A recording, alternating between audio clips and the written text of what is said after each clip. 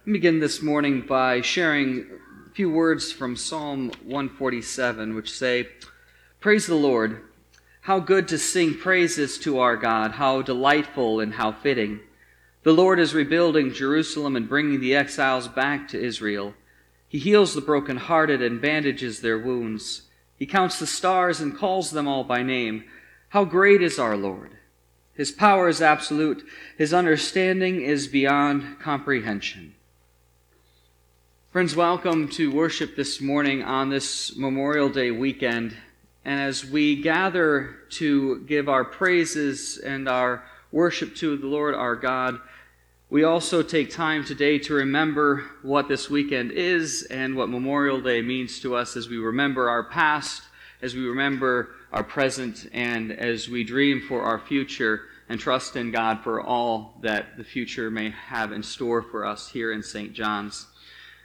And so some of us come today into worship with heavy hearts as we know where we have been, the things that we have lost, the things that we have found.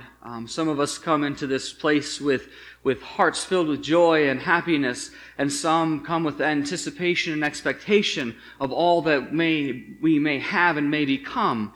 But we all come from different places this morning. But one thing that centralizes us all, one thing that we all set our hopes upon is the reality that God is good through it all, and that Jesus Christ came to save and sacrificed for us all.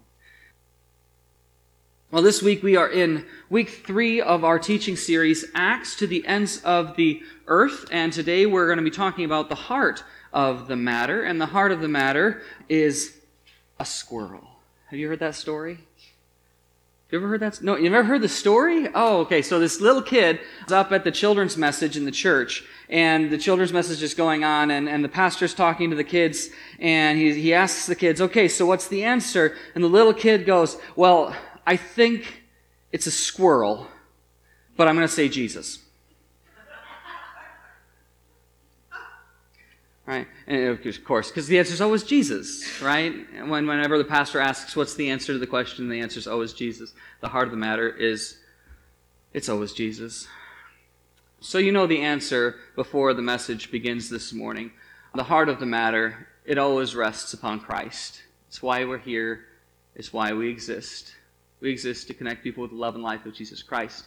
But we're exploring our missional call to reach out into the world over this 8-week series, exploring the book of Acts and basing it on this one verse, this one foundational verse, Acts 1:8, that says, "And you will be my witnesses," and starting in Jerusalem, and then in Judea, and then in Samaria, and then to the ends of the earth. And what does that mean for us as the St. John's campus of Redeemer Church? And we started by exploring what does it mean to be missional, and then what does the verse mean? And we explored that Jerusalem actually means St. John's campus. And then Judea means St. John's public school system. And then Samaria means the marginalized and the outcasts in our society. And then the world is Greek and Hebrew for the world. We're going to continue today by looking at the heart of the matter, because Stephen Covey often says, or is known to have said, the main thing is to keep the main thing the main thing. Have you ever heard that before? And so we have to keep the main thing ever before us. And so today we're going to look at that, and we're going to pick up our text right after the Pentecost story, which is where we left off last week, and we're going to go right into a sermon that Peter gives right after the Holy Spirit descends at Pentecost. Before we do that, we're going to take a moment to pray together. Will you join me in prayer? Holy God, we thank you for this day where we can gather together in your name, for the freedom that we have to worship here in this space, to honor you, to sing praises to you, to openly pray to you as a community of faith. We thank you for all who have given the ultimate sacrifice for that freedom, Lord. We lift the families and the friends and everyone who is connected to those who have sacrificed. God, we lift this time to you. Lord, we ask that you would let us set aside our baggage that we walked in with so that we could devote this sacred time to your sacred word. It's in your Son, Jesus' holy name, that we pray. And everyone said, Amen. In the Disney movie Moana, Moana leaves her native island on a quest to return the heart of Te Fiti, and to do so she must convince the demigod Maui to return the heart of Te Fiti that he stole. But in his first attempt to get past Kata, the lava demon trapped on the outer rim of the island, Maui's magical fish hook takes a catastrophic blow and cracks. Maui is consumed by fear and gives up, and he abandons Moana on her boat in the middle of the ocean. And Moana is now faced with what seems like an unachievable task, and she's ready to give up. She takes the heart of Te Fiti and she throws it into the ocean. She's reached the end of her will to press on. She's done. She's giving up. And with all hope lost, she gets ready to set sail for home, to go home. And as she does, her grandmother's spirit comes to visit her. Let's take a look and see how that goes. Have you ever forgotten who you are? Sometimes it takes hitting rock bottom to recognize and realize and reclaim your identity. And I remember listening to a clergy colleague of mine, Dr. Anthony Hood, speak about this a couple of years ago. He was serving at Scott Memorial United Methodist Church at the time, and the church had a fire in the building, and it was unusable. The historic landmark church building was gone. And over the next 5 years, the people of Scott United Methodist Church, Scott Memorial Church, had to come to terms with some significant barriers that were hidden by this beautiful historic church building. They had to rediscover who they were as the people of God. And some couldn't be the church without that building. As Dr. Hood led the church back to its roots of community and ministry outreach, a new spirit, though, led connection took place. And as I said, Stephen Covey once said, the main thing is to keep the main thing the main thing. And this is never truer than when it comes to the bride of Christ, the church, the gathering of God's people. And that is why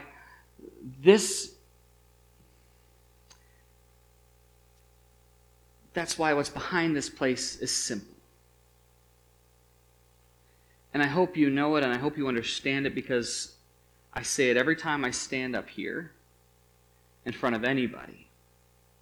We're one church meeting in 2 locations whose mission and ministry is to connect people with the love and life of Jesus Christ. That's why we're here. That's why we exist. When a church loses sight of its missional calling, and when the heart of why a church exists is missing, it's incapable of completing God's work in the world. And now that we've begun to build the foundation of our outward missional structure using the book of Acts, now that we've started to do that, we have to take a moment to understand and consider how the book of Acts relates to our current culture and how it relates to us today in St. John's. So, let's take a few moments to talk about just the book of Acts in general. Acts is the second part of the gospel account of Luke, as we talked about, and scholarship agrees that it was written to insiders in the church. Now, you can just shake your head at this. Do you understand what I mean when I say insiders in the church? Church people. Not new people that aren't church people, not people outside of the church, the churchgoers of the day. People who called themselves church people. It means that similar to the letters that Peter and Paul wrote, which redirected church behavior, Luke and Acts were written to people in the quasi-church of Theophilus, because it was written to this guy called Theophilus, who were struggling to retain this boldness or this confidence in Christ. And it's essential to recognize that the readers of Acts were Messianic Jews, meaning Jews that followed Jesus Christ as the Messiah, as the Savior. And so the intended audience of the book of Acts was church people who were struggling to remain missionally focused. And so last week, as I said, we were talking about how the Holy Spirit came upon the disciples in Jerusalem, and the disciples had to wait for the Holy Spirit before they went out into the world to do ministry. But once the Holy Spirit came upon the disciples, it was time for them to get to work. They didn't get to sit for very long. And so we're going to pick up right where we left off last week in Acts chapter 2, starting in verse 14. And ultimately, we're going to see what the heart of the matter is, and it's not a squirrel. Then Peter stepped forward. So right after the Holy Spirit descended. Then Peter stepped forward with the 11 other apostles and shouted to the crowd, "Listen carefully, all of you, fellow Jews and residents of Jerusalem. Make no mistake about this. These people are not drunk, as some of you are assuming. 9 o'clock in the morning is much too early for that." You remember that the response of the crowd was that when Pentecost happened, that there were the skeptics and there were the people like, wow, what's going on? And then there were the people that were like, there were the skeptics that said, well, they're just drunk. So Peter is immediately responding to the skeptics. That's what he's saying. And I may joke about that, but that was a really serious thing to consider, that Peter is responding directly to the criticism that people are giving about God. No, you see, this is what was predicted a long time ago by the prophet Joel. In the last days, God says, "I will pour out my Holy Spirit upon all people. Your sons and daughters will prophesy. Your young men will see visions, and your old men will dream dreams." So empowered by the Holy Spirit, Peter stands up and he gives a sermon. This is like preacher heaven right here. This is preacher heaven. Because it's really fascinating if you think about it. Because in the Bible, over and over again, we see stories and teachings and sayings and parables and those types of things. But sermons are uncommon. Sermons and speeches are a completely different kind of literature. And they're pretty much held exclusively in the book of Acts. You don't find sermons in the Bible very often. And Peter quotes Joel for a few key reasons. First, he says that Joel says in the last day, God is going to pour out his Holy Spirit. So, we have to remember that the hearers of this text were good church people, right? Because this was written to church people. The hearers of this were people who were reading their Bibles, which in the time was the Hebrew Bible. And throughout the texts of the Hebrew Bible, and throughout the history of God's interaction with humankind so far up to this point, God limited the periods of time that the Holy Spirit interacted with people. There was limited amounts of time. God would send His Spirit into humanity for a specific amount of time, and then the Spirit would leave. It was just a short amount of time that the Spirit would be present. And so the prospect of God sending the Holy Spirit to remain with us until the end of days, that was a great gift, a huge gift that the people listening to Peter and those who were reading Acts would get really excited about. That would be great anticipation. And the second thing he quotes from Joel is that in the last days, God says He's going to pour out His Holy Spirit on all people. And so not only is God going to not limit the amount of time that the Holy Spirit is in our reality, but He also is saying He's not going to limit the number of the people that that He's going to empower with the Holy Spirit. Again, throughout recorded history and throughout the Hebrew Bible, there was only a select few that got to experience the Holy Spirit. It was the privileged few who got to receive the Holy Spirit. But now, Joel is promising that all people, men and women in a patriarchal society, Jews and Gentiles, young and old, where young aren't honored, alike are going to receive the Holy Spirit. This is a countercultural paradigm in a patriarchal society. Now, all of God's people are going to experience Him. And he goes on in verse 18, quoting Joel, "In those days I will pour out my Spirit even on my servants, men and women alike, and they will prophesy." Slaves, servants, and they will prophesy. The third thing that he quotes of Joel is that the servants, men and women alike, are going to prophesy. Now, he's not saying that they're going to be like fortune tellers or predicting the future, but prophecy is speaking on God's behalf. Everyone, men and women alike, are going to be empowered with the Holy Spirit and are now going to be able to minister to the world, which is in stark contrast to the priesthood that was established in Jewish tradition, where the only people who were allowed to minister were specific people. But then again, when Jesus comes along, things change. John Maxwell says that if you're not comfortable, you're probably not changing. And you're probably not growing. Peter said in 1 Peter 2:5, "And you are living stones that God is building up in His spiritual temple. And what is more, you are His holy priests." Jesus' work in the cross and the Holy Spirit's entrance into our world changes our role. And so now, through the power of the Holy Spirit, the ministry is not the work of the few, but it's the work of the body of Christ. Now, if we could all go upstairs and stand on the balcony, we would do that, but the folks up there might be really uncomfortable. So we're not going to do that. But what I want you to do with me for just a moment is I want you to take a balcony view of what's going on in this text. We have Peter preaching a sermon on the Old Testament book of Joel to a group of Jews in Jerusalem at Pentecost. That's our setting. Jerusalem is the religious center of the faith. And in our ever-widening circle, our Jerusalem is the St. John's campus, our first mission field, right? This is where we start. The record of Peter's sermon, preached in Jerusalem, was sent to a church leader as requested by someone named Theophilus. That's how the beginning of Luke and Acts starts. And so the points of Peter's sermon, how they're written, what they say, what they mean, what they convey, and what they're intended to be, how they're intended to be read and understood by the readers at that church that is struggling to be missionally minded.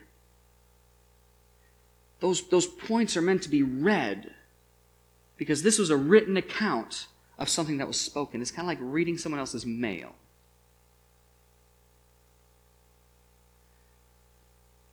I hope you can see the larger picture that's going on. Those who are reading this account are early Christ followers who are trying to glean what has been lost in their faith community. This text wasn't written to us, but it is still written for us. We are a church founded in Christ that has served this community for decades upon decades upon decades. And somewhere along the way, we too lost our way and have lost sight of where we're called to be. And it's not that we need something new and different, some new and different future, because the past was wrong. No, that the past, understand the past is where salvation is found in this story. We cannot forget that the past is where salvation is found. Our present and recent history may have somewhat become cloudy. But what Peter soon explains in his sermon is that it is not what will happen that saves us. It is not some future action that saves and restores the church. Instead, it is what has already happened that saves us. Salvation for the church and for the soul, for the person, comes from the work, from a work that has already been accomplished. Peter goes on to explain this in his sermon as he talks about Jesus' death and Jesus' resurrection. And then he finishes his message with these words, starting in verse 36. So let everyone in Israel know for certain that God has made this Jesus whom you've crucified to be both Lord and Messiah. So Peter's words pierced their hearts, and they said to him and to the other apostles, brothers, and I'll add, and sisters, because to the context he was speaking to, there were just men there, but we have men and women here, so I'll add that. What should we do? Peter replied, each of you must repent of your sins and turn to God and be baptized in the name of Jesus Christ for the forgiveness of your sins. Then you will receive the gift of the Holy Spirit. This promise is to you, to your children, and to those far away, all who have been called by the Lord our God. Then Peter continued preaching for a long time, strongly urging all of his listeners to save yourself from this crooked generation. So here's the first point from this text. What Peter's sermon all boils down to is that Jesus saves. And that Jesus is not only Messiah, but he is Lord. The thing that saves us, salvation for humankind, is not something that we achieve. It's not something that we do now or in the future. It is something that has already happened. It happened in the person of Christ. In the person of Jesus, that is the saving grace of Christ. And it's a power that's already loose in our world. It's already loose and it's already available for the listener of Peter's sermon and for the reader of the readers of the book of Acts, and for us too who are reading it as well, if we choose to receive it. And here's the interesting thing. The people who were listening to Peter's message in Jerusalem, get this, they weren't looking for Jesus in the first place, were they? Do you remember why they were there? Passover. They weren't there looking for Jesus. They came for another reason altogether, and yet Jesus had called them. He called to them just as he calls to us and just as he's calling to the people in our community and to our world. You see, it's easy for us to simplify church and worship for the sake of comfort and to turn Jesus just into a moral teacher to make it more palatable. It feels good, it feels really good to just, limit ourselves to morals and ethics, to sing a few songs and go home or maybe go out to eat and call it a good Sunday. But to make Jesus out to be nothing more than a man or a good teacher is to violate everything that the Bible teaches. See, God sent his Son into the world to save all of creation, including you, including me, including everyone in this community and everyone in this world. And Paul says it this way in Philippians 2, 10 and 11, at the very name of Jesus, every knee shall bow in heaven and on earth and under the earth, and every tongue shall declare that Jesus Christ is Lord, to the glory of God the Father. You see, Jesus is the mission. Jesus is our mission. And if we're going to call ourselves Christians, then Christ must be the center of our faith. Peter didn't preach about doing good things so we could be good people. We confuse that sometimes. Well, isn't it good enough just to be a good person? He didn't talk about serving for moral and ethical reasons. Everything he taught, everything he preached about, everything he told people to do, instructed upon, was based on Christ's calling. Christ was the center of everything. We often get tempted. I'm to blame for this too. It's not just other people, it's me too. We often get tempted to remove Jesus from the conversation for the sake of political correctness. But when we do that, we remove the point of why we do anything in the first place. See, if Christ is not at the heart of it, then it's no different than any other social organization. It's no different than anything else. And you might say, and I've had this conversation before, that's why I say you might say, but why not take Jesus out at least at the first part of the conversation? Kind of the good old bait and switch.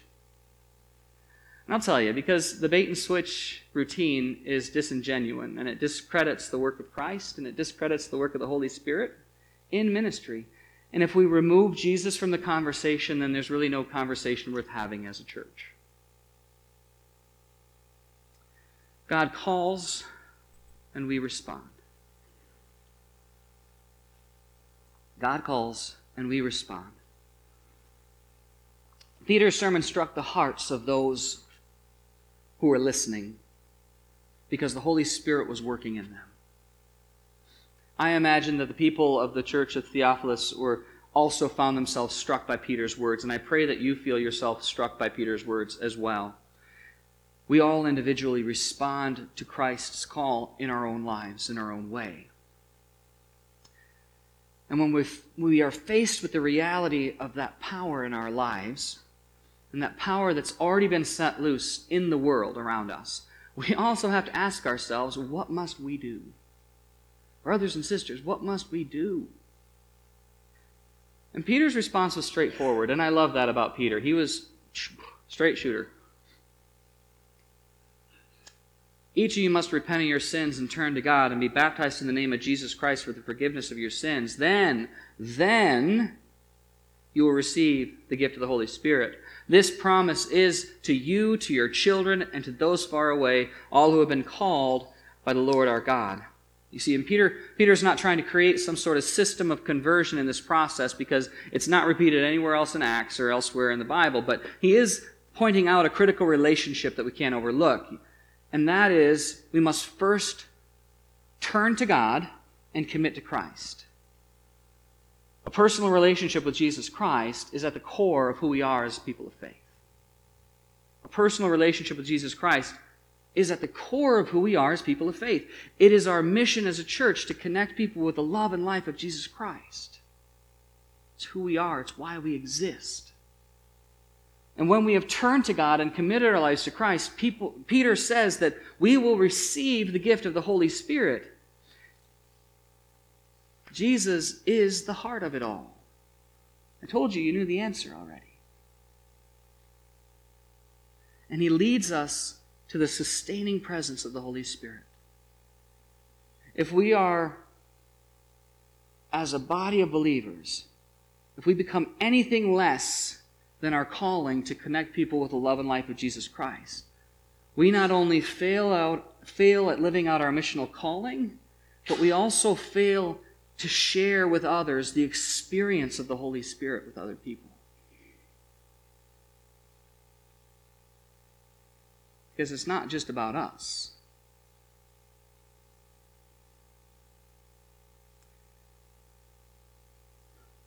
As Moana stood on her boat, alone in the middle of the ocean, she had to rediscover who she was at her core. I want you to listen again to the lyrics of the song of the Ancients. Because the words, the tune is great, but the words, I think, are very good as well. She says, and the call isn't out there at all, it's inside me. And it's like the tide, always falling and rising. I will carry you here in my heart, you'll remind me that come what may, I know the way.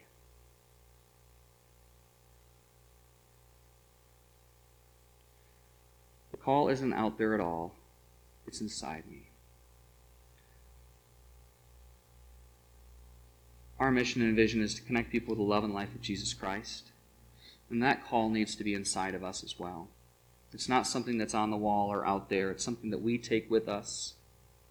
And we carry it in our hearts. And it reminds us of why we do what we do. The main thing is to keep the main thing the main thing. Everything we do rests upon that missional call.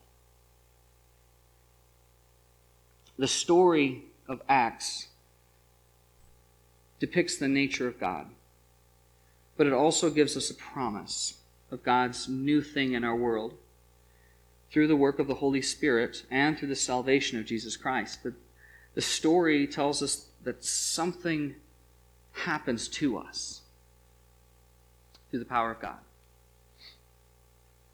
And that we, as the reader of this text, become the recipients of God's promise.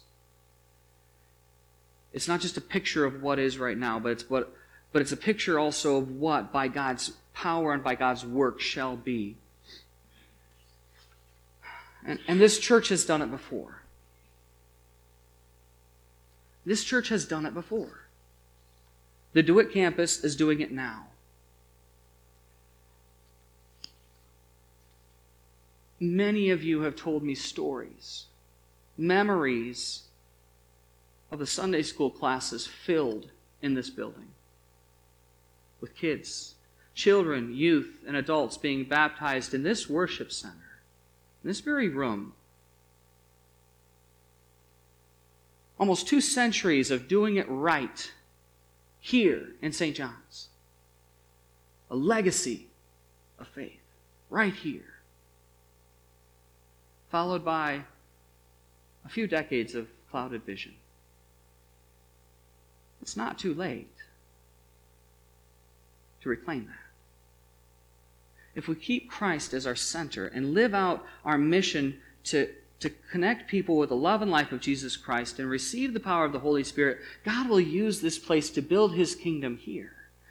Just like in the early church, though, it will mean doing things differently than we have in the last few decades. But I ask you,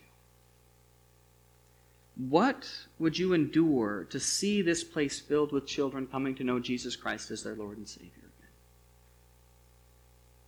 What would you give to see this place open every day of the week to community events, to be a central hub again in the community? What would you let go of to see the next generation of children sharing the good news of Jesus Christ because of your vision, and that your vision is a God-sized vision? And here is where it all begins, in this place.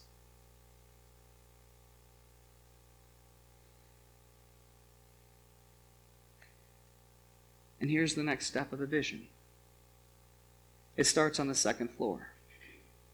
And the second floor needs to be renovated to meet the needs of the young families in our community. It will require not only paint and carpet, but it will require a sacrifice as well. It'll require the sacrifice of Classroom 6 and the library. Classroom 6 will need to be converted into a preschool classroom. And all the books from the library will need to be moved out. And that's a history and a legacy. And that'll be hard.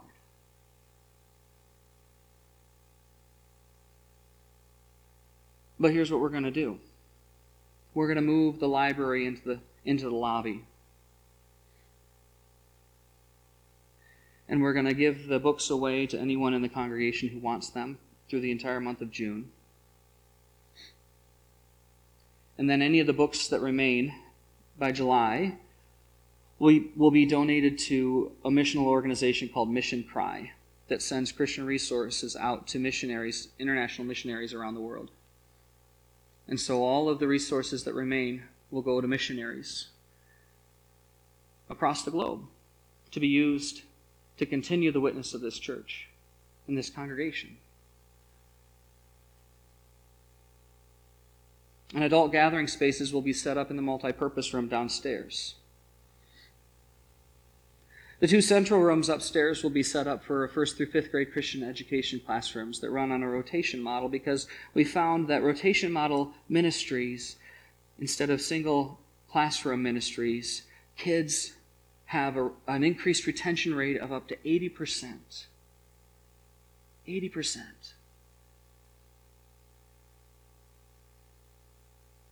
Ask a child what they learned in Sunday school, and they can tell you. test my kids when they come home from Christian Ed, and I'm blown away that they remember the stories, and they can tell them to me. They can tell me what they learned. Students will rotate through activities like story time, music, art, kitchen, drama, games. And the nursery will undergo some minor improvements as well. Our mission is the same as it's always been, connecting people with the love and life of Jesus Christ. I ask you, are you willing to take a hold of it again? To hold on to Christ as our center, to receive the Holy Spirit, and to get to work with God and remember our anchor text.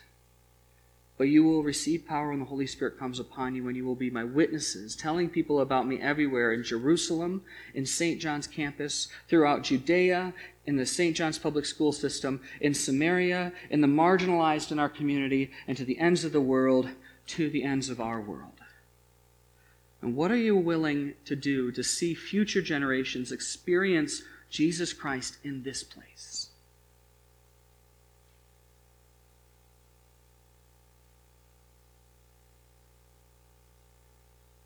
Because it's going to take changes. And no one likes change. But it's not too late. This place can be filled again through the power of the Holy Spirit. And that's what I'm praying for. And I hope that you are too. Let's pray together. Holy God, we pray that you would send your Holy Spirit on this place and into our hearts. Let us always remember to keep your Son, Jesus Christ, at the center of all that we do. Lord, this church building has stood in this place for so many years. As we move forward with renewed vigor toward reaching people in your name, let this place be filled once more with those who earnestly seek you. We lift your church, Lord, and its leaders and its people. We lift to you this community and all who feel hurt by the church. Let your peace fall upon all of us as we seek to do your will. It is in the name of Jesus, your Son and our Savior, that we pray. And everyone said,